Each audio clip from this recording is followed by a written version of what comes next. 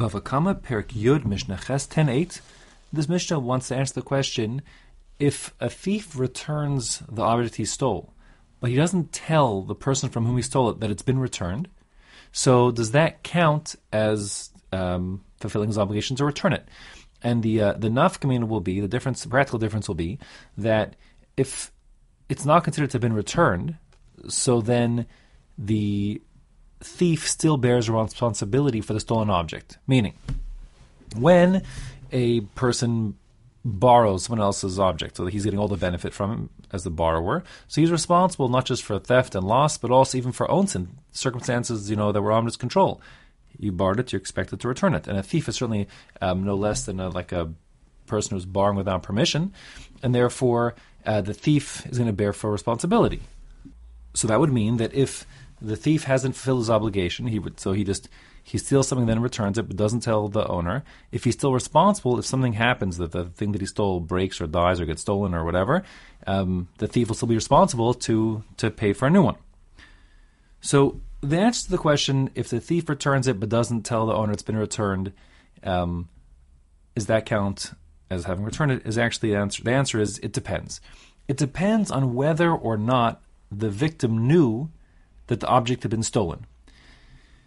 And the reason why is because a person protects his stuff. If he thinks the stuff is gone, then he'll stop looking out for it. So if it's back, he doesn't know to watch out for it. So then he hasn't brought his guard back up again, and therefore he can't be expected to watch out for it. Therefore, responsibility remains with the thief.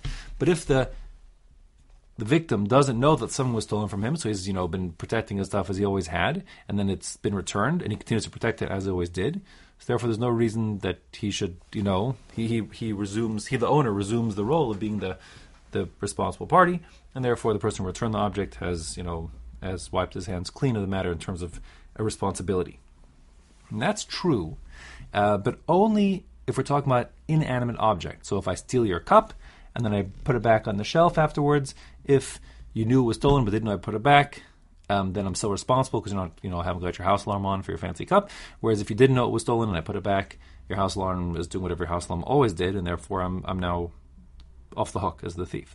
But if we're talking about an animal, let's say livestock, if I steal your sheep, so then the very fact that I took it off the premises, it sold the big wide world, it was treated differently, so the sheep's behavior is potentially going to change.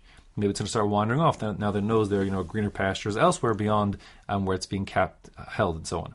And that being the case, it's not good enough that if the owner of the sheep doesn't know that it was taken, now it's been put back, because the owner needs to now keep an eye on that sheep to make sure it doesn't behave, irregularly relative to how it did before.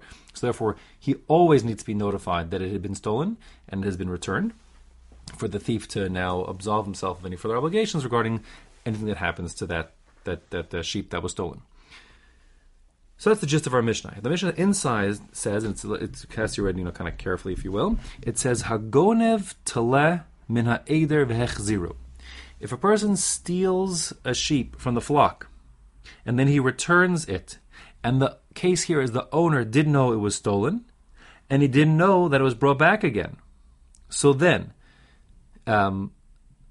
we're afraid that the sheep might behave different than before, and he doesn't know to look out for it, and therefore, says the Mishnah, v'meis o nignav, if something should happen to that sheep, like for example, it just dies, have a heart attack, or nignav, it gets stolen, or whatever the case may be, so then chayev ba'achriyuso, the thief remains responsible for the cause of loss, the source, and therefore he would have to buy a new sheep for the victim.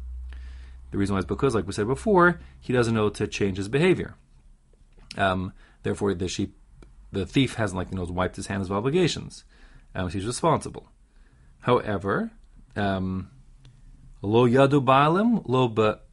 So when does that apply? Says the Mishnah, lo yadu ba'alim lo begnevuso v'lo behachzeruso. That's the case where the owners don't know about the theft nor about the return of the object. But if the owners knew about the theft, and therefore they're trying to figure out what's happened, whatever it is, and then umanu esatzon ushlemahi, and then they count the flock and say, oh, we were missing Bessie the sheep, and now Bessie the sheep is returned back to the flock. So then patur, as long as the thief knows that the owner now knows the Bessie has been returned, the thief is off the hook for further obligations, because now the owner will say, oh, I guess the thieves returned Bessie, and now we'll have to keep an eye on Bessie or whatever.